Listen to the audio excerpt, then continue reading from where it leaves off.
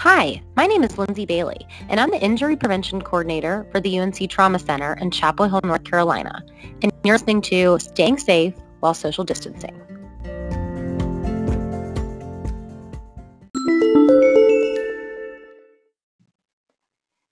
Hey everybody, as always, I hope that you are doing well, staying healthy and safe today at home.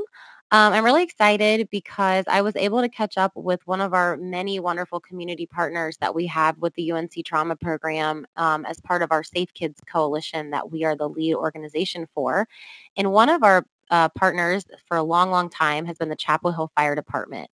And I'm going to be interviewing for this episode their fire and life safety educator to talk about some fire safety tips for not just children, but adults as well while staying safe and social distancing.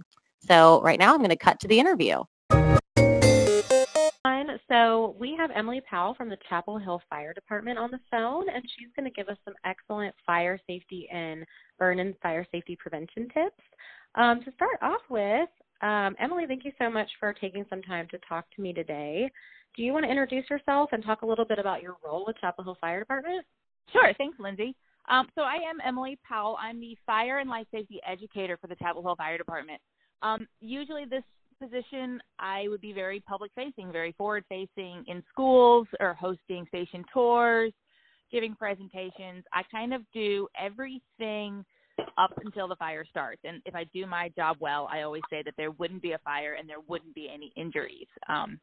I just spread safety messages about fire prevention or what to do in case of a fire and try to keep citizens of Chapel Hill safe. Awesome. And Emily is one of our very amazing community partners that we have with our Safe Kids Orange County Coalition with the UNC Trauma Program. So we're very lucky to have her. Emily, what would you say is kind of your number one concern right now with families being at home during our stay-at-home order and social distancing? I think right now it's, I may be speaking even right now more as a mother and less as a fire department personnel, but sure. I think right now as we settle into our new routines or we're dealing with this early kind of chaos, we're out of our routines and we're, the kids are home and we're mixing work and home life and things are just getting blurry and complicated.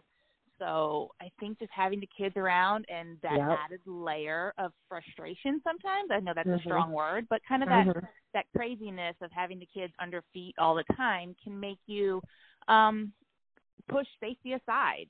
Like you tell them to go outside and ride their bike, but you forgot to tell them in your haste to get them, out of your video conference call to put their helmet on. Right. Or you've been kind of half working and half mothering or half parenting all day. And now you've got to go cook dinner. But in the middle of having your pan on the stove, you're like, well, I didn't finish that email. Let me run back and do that. And now we have a kitchen fire safety hazard. So I think that as our work home life lines are blurred, we're going to push safety to the side. Maybe the longer this goes on, that will kind of settle into a routine and we'll get our safety back. But right now, it's just that intangible frustration that might happen in homes. Absolutely, yeah. I think that's been a concern of mine, and I think a lot of people in the injury prevention field, just nationally and locally too. Have you all seen at the fire department any uptick in fires recently, or has it been quiet? No, we've been more quiet, and that's pretty much because so much of our call volume relies on the university. We haven't had the traffic coming in and out of town or the kids on campus that would usually create nuisance alarms. So overall call volume as a quantity has gone down. Well, that's good. There's a silver lining. Yeah, it's great because our guys can really focus on the necessary changes to keep themselves safe for the pandemic side of this. Right now, they can work on their PPE and their decon procedures and things like that. So they've been able to have the time to focus on that. But yeah, our call volume hasn't changed. I do suspect that things will change a little bit in the sense that we might see some different things. Like we might see, mom and dad tried to teach a science lesson and they didn't quite get it right. Something like I think we could start to see some unique stuff happen. Totally. Yeah. So that's kind of what I'm anticipating. I'm glad that we haven't seen too many fires, but I'm sure you're right. There will be some. I think there'll be a lot of unanticipated challenges coming from this. Right. I mean, that's pretty much the theme for the whole thing. Yes. So, okay, well, that being said, and as a mom and as a fire and life safety educator, what do you think, what are like the top like 1 or 2 tips that you could give us for fire safety and burn prevention for parents during this time? I think that we have some time to really look around our home and do the risk assessment. So get your ladder out and go ahead and check those batteries that you didn't check last month. Check the dates on your smoke alarms. Kind of slow down and make it a project for the family while everyone is home to go through and look at the risks. Practice your home escape plan. Can you open the windows if you needed to get out your window? Can you walk down the stairs in the dark?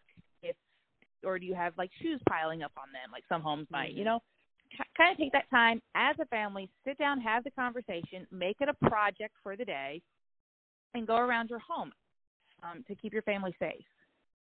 Perfect. Yeah, no, that's a great idea. Thank you for that. And so Emily and I don't just work on pediatric and childhood safety together. We also do a lot of programs for seniors and trying to keep seniors, those prevent fires and falls in senior homes. Is there anything that you see as being some good tips for our senior folks during this time to prevent burns and fires? I think the cool thing about what's going on right now is that the safety messages don't change, right? Mm-hmm. But the motivation behind them is a little bit more important right now, especially for seniors. So I would say if you look at what the healthcare system is going through and the influx of patients with the COVID-19, do you really want to go to the ER right now with a burn on your forearm? I think that if we can kind of remember how much more important it is to take care of ourselves at home so that we don't become a medical emergency where we might not get the level of care or the attention, or we might be suspecting ourselves to something more serious once we got to a healthcare facility. So maybe the messages don't change. We're still going to carefully cook. We're going to put our cigarettes outside, all the things we usually say. We're just going to take them with an extra dose of motivation so that we don't end up having to leave our home. And so we stay in home. We obey that stay home order intentionally. Great. That's awesome. Well, is there anything else? Thank you so much for that info. Is there anything else that, as a representative of the fire department or just in general that you would like to share with us at this time? Anything else you'd like to add? Oh, gosh. I don't think so. I think it's important just everybody knows we're doing our best. And in order for any first responder or any healthcare professional to continue to focus on the mission of what's really important right now, the coronavirus outbreak, I think we need to remember that everybody needs to stay home, obey or follow the guidance of the officials, stay home, only go out if you absolutely have to for the essentials. Awesome. Well, thank you so much for your time, Emily, and thank you so much to Chapel Hill Fire Department for everything that you're doing for the community. And as always, you all are always wonderful community partners, but more now than ever, we appreciate our first responders, and I appreciate, of course, what you do, Emily, as an educator and trying to, we have the same goal of trying to prevent injuries from happening. So thank you so much for chatting with me today, and Thanks, we'll talk soon. Thanks. Can't wait to see you. Bye. Thank you so much for listening today to the Staying Safe While Social Distancing podcast from UNC Trauma Center. For more injury prevention tips, please visit tarheeltrauma.org.